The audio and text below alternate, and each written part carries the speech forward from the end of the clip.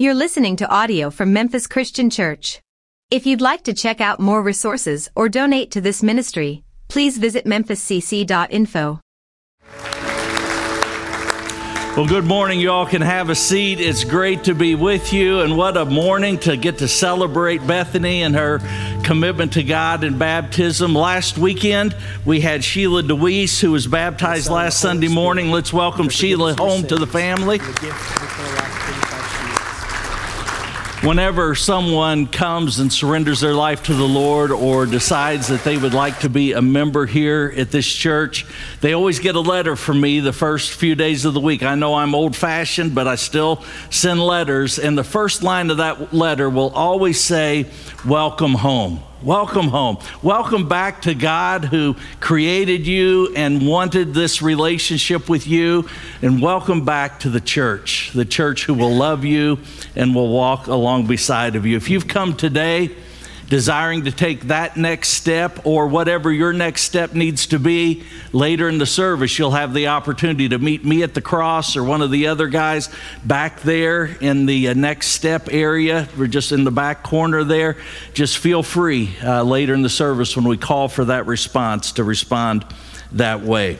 Well, this weekend, we continue our series in the book of 2 Samuel chapter 9. If you were here with us last week, you remember Brandon took us through 1 Samuel, where we were introduced to David, who was anointed by the prophet, and he was chosen to be the next king. The problem is that there was already a king. His name was Saul.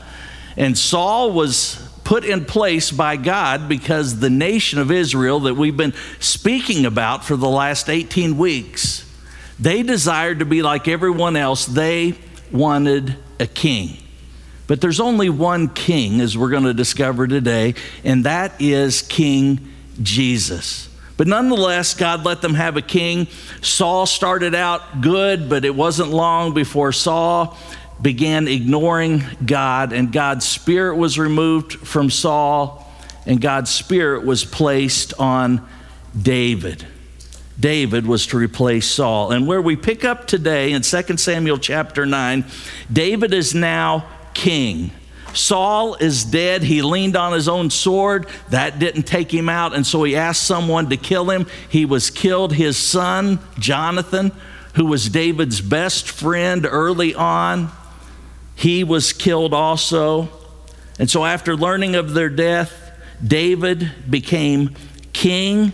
And some time had passed between that moment and this, when David asked, "Is there anyone still left in the house of Saul to whom I can show kindness for Jonathan's sake?"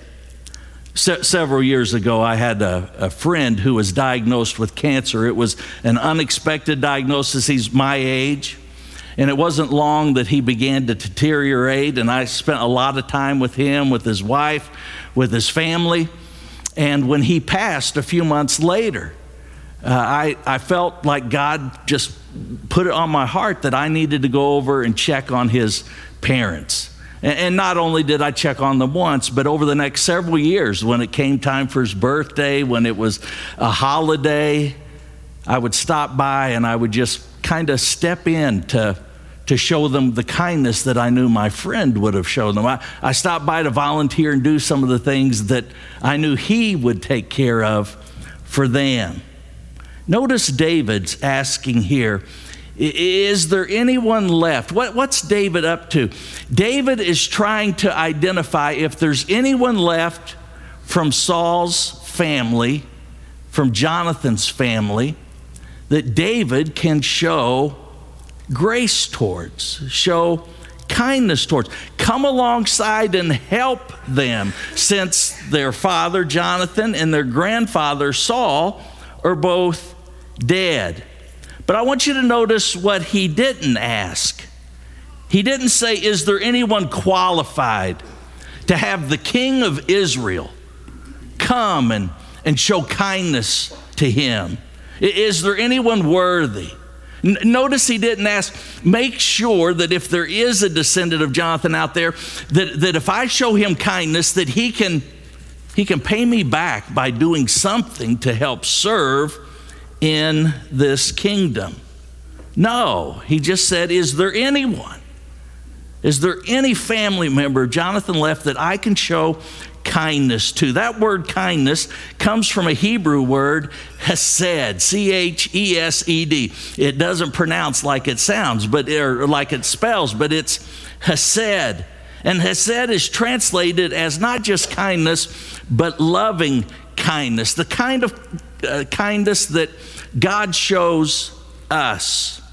A loyalty, an unfailing love for his people. And this loving kindness stems from God's nature. It's part of who he is. There's nothing in us to merit it. There's nothing in us to deserve it, just like this young man that we're about to meet, that David has sought out. And so here's what David is showing us. Grace doesn't depend on the recipient. God's grace does not depend on you or me or the person who's about to receive his grace and what we have to offer. But grace is part of God's nature. And it's to be part of our nature too, as those who follow Christ. Verse 2. Now there was a servant of Saul's household named Ziba. They called him to appear before David, and the king said to him, "Are you Saul's servant?" Remember, Saul was the king. Saul's dead. He said, "Yes, your servant," he replied. And the king asked, "Is there no one still left of the house of Saul to whom I can show God's kindness?" Right? This guy was in charge of all of Saul's household. If anyone knew if there was any remnant to Saul's family, he would know. And the servant answered King David. He said, "There is still a son of Jonathan. He's crippled in both feet." Now we're going to know him as Mephibosheth. "Where is he?" David asked.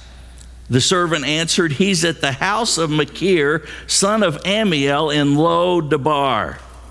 So King David had him brought from Lo-debar to the house of Machir, from the house of Machir, son of Ammiel. Now, notice when this servant informed David that there was indeed an heir. There was indeed a grandson of Saul's, a son of Jonathan, still in existence. And notice what's not there when the servant tells David, but he's crippled. He's crippled in both feet. David didn't ask, how bad is he crippled? Do you think it's worth bringing him in, or should we just let him be? He didn't think it to himself, this guy's going to be useless to have around here. Why in the world did I start this process of reaching out? And you and I, those are the questions that you and I would ask. Those are the things that would be going through our head.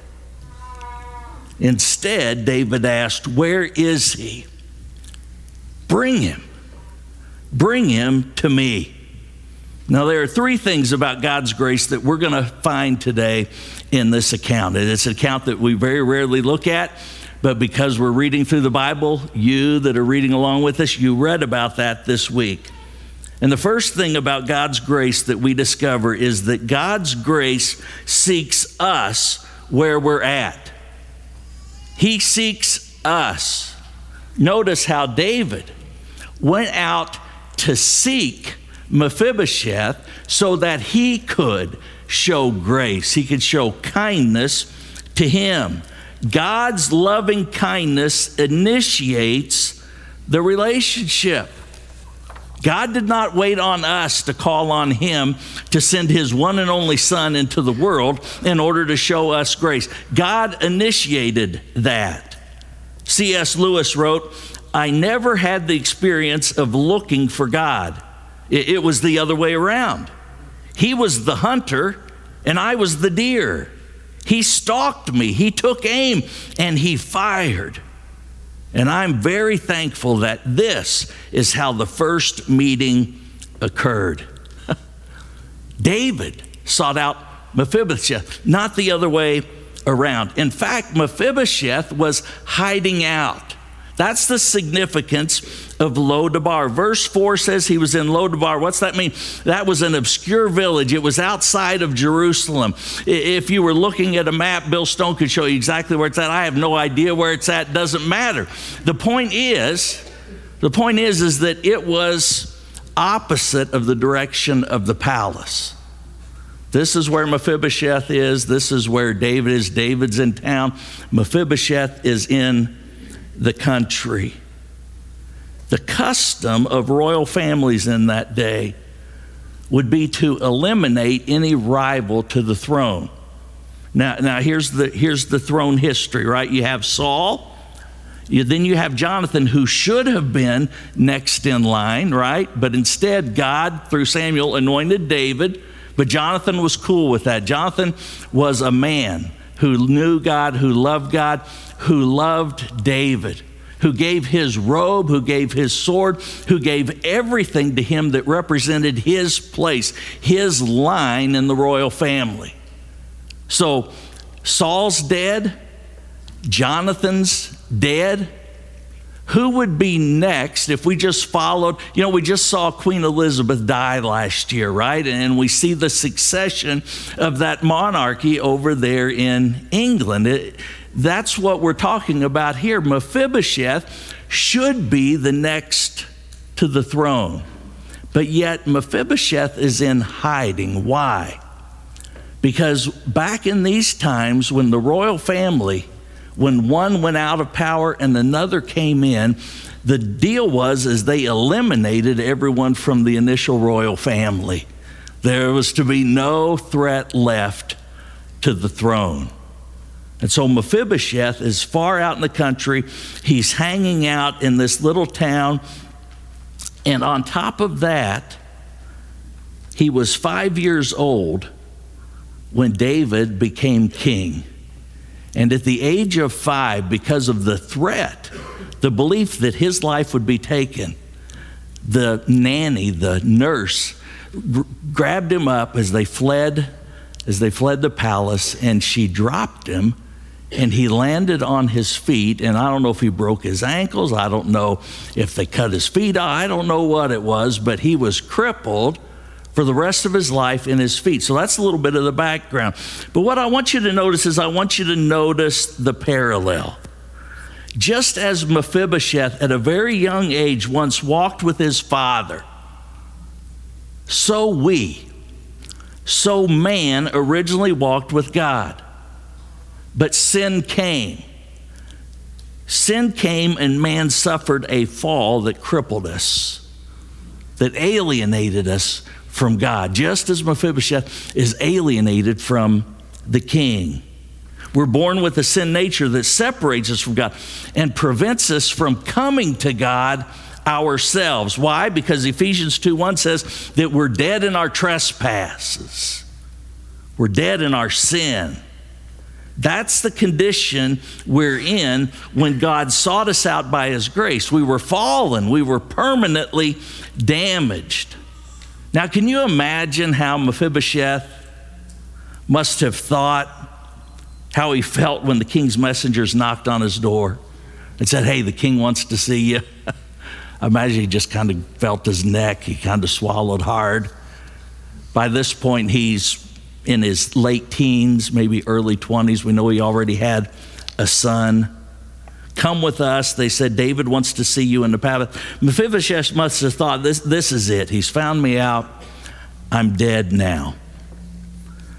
Isn't that kind of the way that we feel when we're found out? When our true identity, the real us, is found out. We all look really good on the weekends.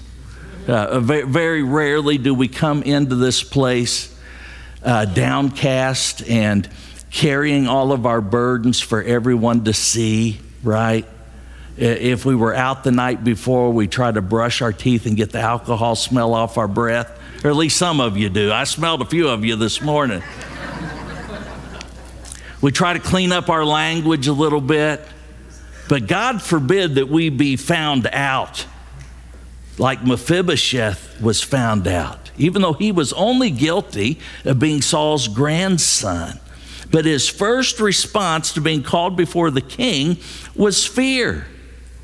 Fear's the response of any of us who's aware of our position outside of a relationship with the king. What will the king do? Will the king have me? Will the king dismiss me? Will the king kill me? Will he do away with me? Will he show me the wrath of the king? But that's the whole reason King Jesus set out to find us and bring us home, just as David sought out Mephibosheth to bring him home. God did not send his son into the world to condemn the world. God sent his son into the world to save the world, to show the world grace, to show the world loving kindness, to bring the world back home to him. God's grace seeks us where we're at. We're fallen, we're damaged, we might even be crippled by sin, as far from God as we can be, fearful of God and his judgment. And that's what the messengers of David did. They brought Mephibosheth to the palace, just as God's grace brings us right into the king's presence. It's the greatest thing about God's grace.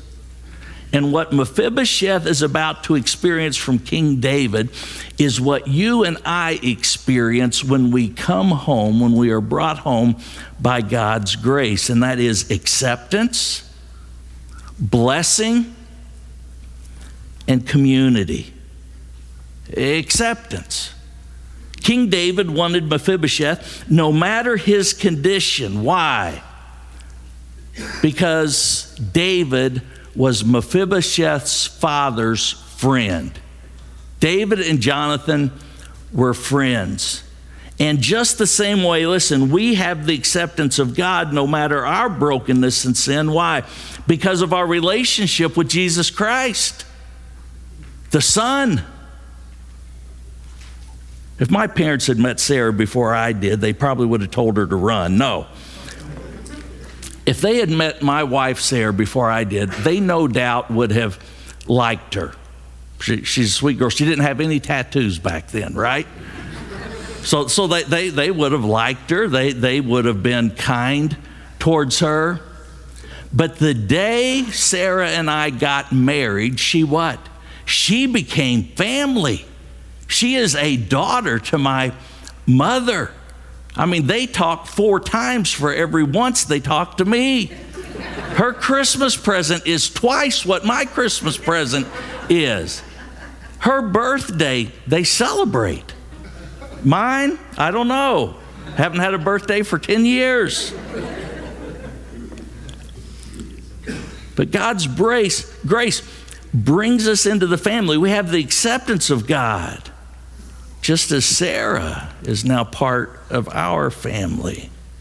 Paul wrote about this in Ephesians chapter 1, verse 5. It says that God predestined us for adoption.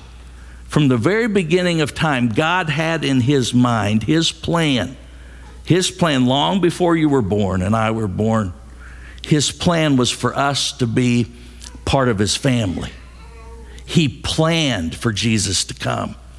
He planned for us that we would choose him on our own, that we would accept his invitation, that we would come home in relationship with him. He predestined us for adoption to sonship. We become sons and daughters of the King because of what Jesus Christ has done. In fact, that's what it says. Through Jesus Christ, in accordance with God's pleasure, that's what he wanted, and his will, that's what he planned, to the praise of his glorious grace, his loving kindness, which he has freely given us in the one he loves. Now, this is what King David illustrates for us in verse 7 when he takes Mephibosheth and he looks him in the eye and he says in verse 7, "Don't be afraid. Don't be afraid, for I will surely show you kindness for the sake of your father Jonathan." For the sake of your father Jonathan. There's that relationship again. And if you remember from a week ago in your previous reading back in 1 Samuel, you might remember, I can't remember if it was within the boundaries of the few verses we read every week or if it was in the expanded reading. But if you go back and you look at David and Jonathan's relationship, David and Jonathan made a covenant. They made a promise that could only be broken if one of them were to die. Jonathan's dead. David still keeps the promise because that promise was, Jonathan, when I'm king, your family, your children, your children's children, they will always have a place in my home. They will always have a place at my table. And just as David and Jonathan made a covenant, God and Jesus Christ made a covenant way before you and I were born that we would have a place in God's home. Not by our goodness, not by what we have to offer him. Mephibosheth can give nothing to David or to the kingdom. But because of our relationship with Jesus Christ, by his grace, not only does God accept us, but then God blesses us without limit. Our King, he blesses us without limit. Now that's a big statement, but if you know him, if you've been a child of the King for some time, you know it's true. Romans 8:32 says, he who did not spare his own son, but delivered him up. Does that make sense? Does that resonate with you? It's the gospel story. God did not spare his one and only son. For God so loved the world, right? He gave his one and only son. How did he give him? He gave him to come and to live a perfect life so that he could bear, he could have, he could recognize, he could envelop all of our sins. Sins past, sins present, sins future. He could take all of that on, and then he would feel the wrath of God, not you and I who deserved it. That's what we're talking about here. He who did not spare his own son, but delivered him up for us all, how will he not also with Jesus freely give us all things? Notice in verse 7 what David says to Mephibosheth. I will restore to you, young man, all the land that belonged to your grandfather Saul. I'm going to give you the estate, young man. You who've been living in a home with someone else, you don't even have your own home. Now you have one. And not only do that, you have the land that belonged to your grandfather Saul. And you will always eat at my table. Notice it's not, you can come over tonight since you're here, and after I'm done eating, then you can eat. You can come back on special holidays. You will always eat at my table. David goes on to tell Mephibosheth that Ziba's 15 sons and his 20 servants. Remember, Saul's servant Ziba, his family, his servants, they would all now belong to Mephibosheth. What was their responsibility? To farm all of this land, to make sure that Mephibosheth was taken care of. Imagine Mephibosheth, just days before, living in obscurity in Lodabar, where the biggest event of the day was watching the occasional cow walk by. He's brought to the capital city of Jerusalem, where he ate not just one meal, but, my friends, all of his meals at the same table as the most powerful king in the world, sharing life with royalty.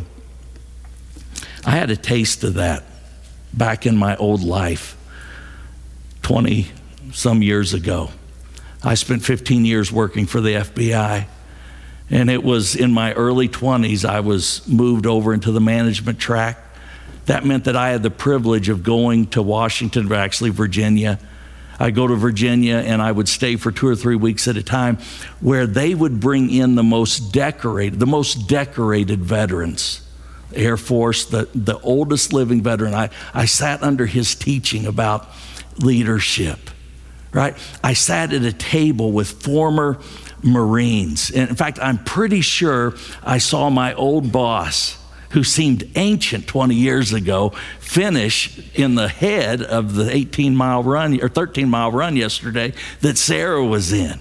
Still just as fit and amazing for his age in the 70s. But nonetheless, before the age of 30, I found myself seated at the table of the director of the FBI, invited to his private dinner room. Not once, but multiple times. Now, I tell you that because for a man in his 20s, a boy in his 20s from a small town who never aspired to any of that, I dreamed of being a preacher one day. That's what I felt like God wanted me to do. And yet he called me into this for this period of time. But as humbling and as enriching as that was to have that place at his table, it's nothing compared to what God gave me when he invited me to his table. My friends, that's the only table that I want to be found at. And yet God has given us so much more because of his own grace. We have a seat. We have a seat at his table. We have a seat in the presence of the King of Kings and the Lord of Lords because of his grace. God provides for our every need there. He's made us members of his family where we are together at his banquet table. We have constant contact with him. Father, us, Father. First name basis. His Spirit lives inside of us. We have the fellowship of his family. My goodness, friends, how sweet it is while we're stuck on this planet to have these people around us on Wednesday nights, in our homes, sharing meals, working together, serving together, encouraging one another, celebrating with one another. But let me tell you that the greatest honor by far that God's grace brings to us is the reality that God's grace not only sought me out and brought me to his table and blessed me, but God's grace keeps me. God's grace keeps me faithfully waiting for the King's return. Faithfully waiting for his return. In chapter 19, this wasn't part of your reading, but if you're like me, you want to take in the whole thing, right? 10 minutes a day is nothing. So why not make it 20 and read the whole thing? In chapter 19, we find the sequel to chapter 9, right? We watched, what's the name of that movie? I shouldn't even start down this path. It's got Maverick in it, Goose. What's the name of the movie? Top Gun, right? While we were waiting on Sarah to run this race, while she was running, we were in the van sitting in the back seat watching Top Gun. We watched the first one, and then it's not really the sequel. They remade it, and we watched that. And don't worry, I covered up the girls' ears. They didn't hear any of that language, even though it sounded just like their mother does most of the time. But in chapter 19, a lot has happened. In chapter 19, a lot has happened. David had to flee the country. I don't know if you ever noticed, but after service, one of the security guys that we have just hiding out among you, they come up here and stand at my side. The reason why they do that is so if Sarah comes looking for me, I can get out the back door. A lot's happened. David's son Absalom, right? David's son Absalom makes a move. David has to flee the country. The king had to flee his palace. Mephibosheth wanted to go along, but his servant Ziba, remember this is Saul's servant first, he deceived Mephibosheth. And Mephibosheth got left behind. But not only did he deceive him, but he went to the king and he said, I don't know what happened to that Ziba. He is not very loyal to my king, right? You've had those guys in your life. They're just filthy pieces of dirt. Now in verse 24, David's returned and Mephibosheth goes to meet him. Now, I want you to hear all this, but there's one thing in particular we're getting to. So listen up with me. Mephibosheth, Saul's grandson, went down to meet the king. So the king's on his way back to his palace. He's back to taking the seat on the throne. He went down to meet the king.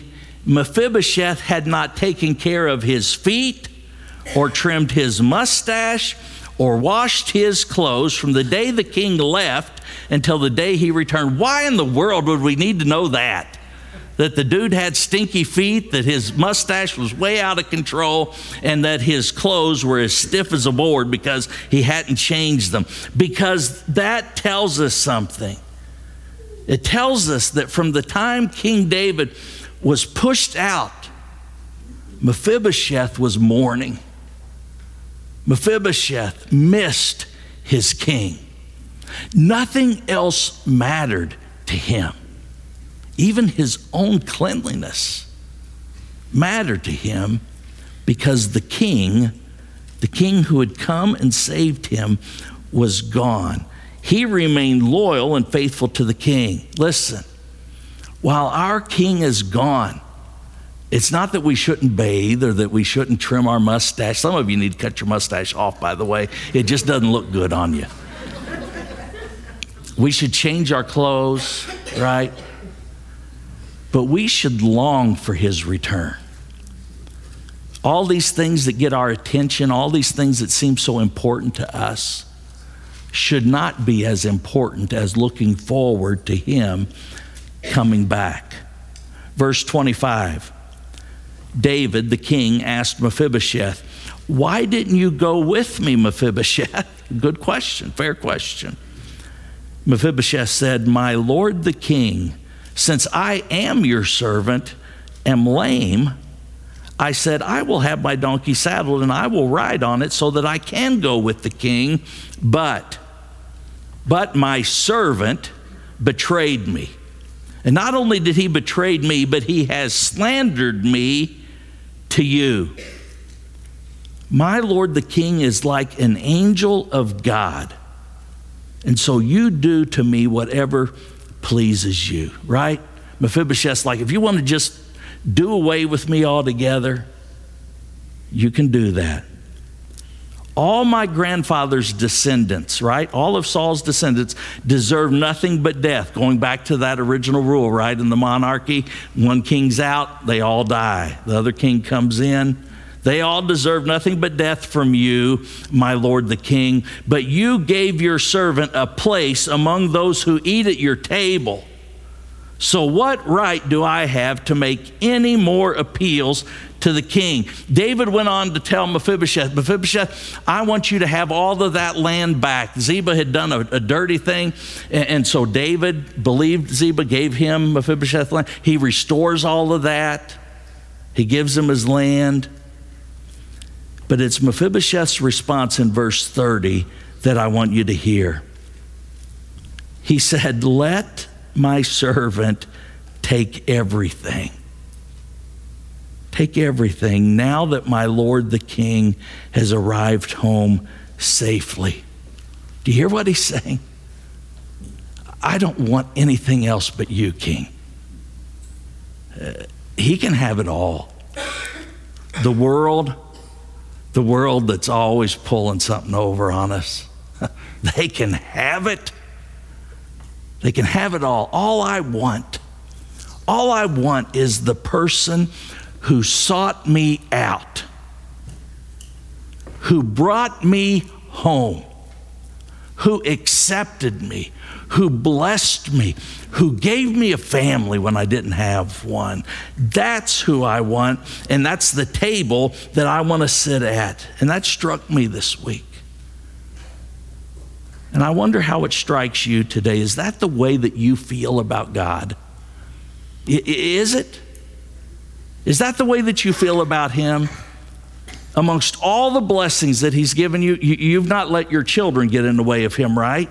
You've not missed out on an entire weekend where there's 2 different opportunities on 2 different days to worship because your kid was playing in a tournament someplace. You didn't put your kid before God, did you? None of us have done that. Payments that we get ourselves into because we want to have the biggest and the best, that's not gotten in your way by working 10 hours of overtime every week and not being available to serve your king, right? None of that's gotten in your way. Is that the way that you feel about God? That he is everything? God's grace towards you and me, does it make you long for his return? Or are you kind of hoping that he puts it off a little while longer? Right? You were blessed and you got a hottie like I did. 20 years we're going to be married next March. I'm so excited to celebrate that with her. Problem is I asked her only for 20 years. So she's excited because she thinks she's getting out of it, but we're going to renew it.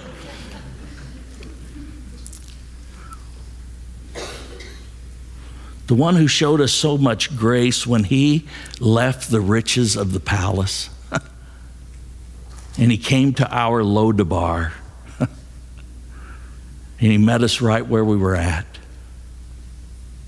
forgave us of who we are and who we were, and brought us home, called us his son and daughter, gave us a seat, not just for one dinner, but a seat that's always open, that is just for us. His loving kindness, regardless of our condition, regardless of what we could give him. David summed it up this way in the 23rd Psalm that you read this week. We've all paid attention to the first part, the Lord's my shepherd, I shall not want. When a man says he doesn't want anything, it makes us all look and see why. But at the very end, David, who demonstrates grace for us, the grace of Jesus Christ, he said these words about his shepherd God. We can see why he showed it this way. He said, surely God's goodness and mercy will follow me. God's loving kindness, his grace, it's right here. We're one. It follows me everywhere I go. His grace is with me. It covers me. While I wait for him, his grace, it helps me wait. When I can't stand the person that I need to go and extend forgiveness to, his grace is all over me. And so how can I not? Surely his goodness and grace, goodness and mercy follows me all the days of my life. And this one thought held him until God came for him. Because I will dwell in the house of the Lord forever. Just as Mephibosheth had a place in the king's house forever, so God has made a way for us. This Wednesday night's going to be a really special night for us. Midweek every week is a special week, and if you haven't made it out to that, I really encourage you to make it out to this one. It's going to be a great night. Great dinner starts 5:15, but at 6 o'clock we're going to gather. We're going to worship as we always do. But then there's going to come a moment where what you get to be part of as a church family only happens once every sometimes 6-7 years. And that is, we have 2 men for the last 4 years that have been in our leadership development group. 2 men that are now going to be brought before you. They're going to kneel down. They're going to make a commitment. And then they're going to receive the laying on of hands. They're going to receive the prayer of others who have taken the same path that they're taking. And they will be commissioned. They will be ordained. They'll be set apart as shepherds, as elders of the church. Very special time. But then it gets even more special. You're going to hear from 3 people, 3 family members this year.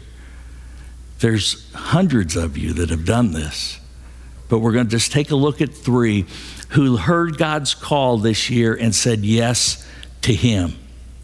And we're going to pray for them, and we're going to commission them to go on and do the things that God's called him to do. One of them, I just got to let the cat out of the bag. He's a young man. We've only known him here for a few months. But this young man is in engineering school. He's smart.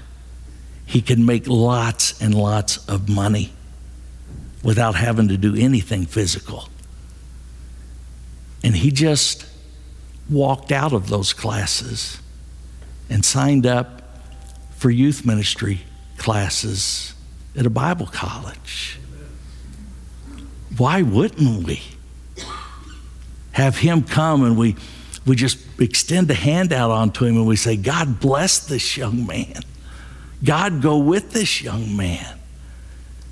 Beyond that 3, there are dozens of you who have taken that same next step. And I invite you to come that night.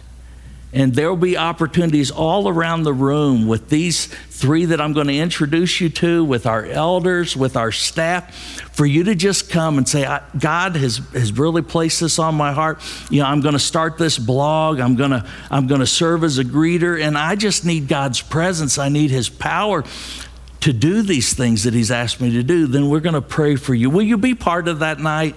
It's going to be a great, great night. And you can still be home in time to watch whatever your favorite show is. But my point is, that night you want to be baptized and the crowd here's a little bit too big for it. Come out Wednesday night. You want to be part of this church family? Make this Wednesday night the night that you join this church. But you don't have to wait until Wednesday. You can let today be that special day. Just like Bethany, just like young Logan, who's going to come and show us the way now. You can come. The King's already come for you. Now it's your opportunity, like Mephibosheth, to come home. To come home. To be baptized. To come home, be part of the family. You have a seat at his table. Why don't you come and claim it? Stand together with me and let's pray. Father, thank you. Thank you for this journey that we're on through your word from cover to cover. And right here in this Old Testament, we see Jesus all over the page. We see him through this flawed man named David, the shepherd boy that you raised up. This man who would make so many mistakes in his life, yet he knew your grace. He lived in your loving kindness, and it flowed from him into the lives of others, just as your grace is too in our lives. As flawed and as jacked up as our choices are sometimes. Thank you for King Jesus, who shows us the way. Thank you for King Jesus, who paid the price. Thank you for King Jesus, who shows us grace that brings us into your house, your family. And Father, may we continue as your family to shine bright and tell all that you have chosen, that you have predestined, that you have desired from the very beginning, that all would hear your word, that all would come to you in repentance. Father, we pray this in Jesus' name. Amen. You can respond a couple different ways. Like I said earlier, you can meet me at the cross. You can meet Brandon or David. I think I see David back there in the back. Yeah, he's back there. Brandon's going to stay here. David's back there in the back in the next steps area. Feel free to come and say, hey, here's where I think God's leading me next. Let's get together this week and let's talk about baptism. Do you know that we have like 12 children right now who are going through just an opportunity to learn more about baptism because they want it already in their life? I know that there's many of you who want that. I know that there's many of you who want that. So why don't you come? Why don't you come and claim it today and receive it? Logan's going to show us the way. There's more room for you. Come as we sing.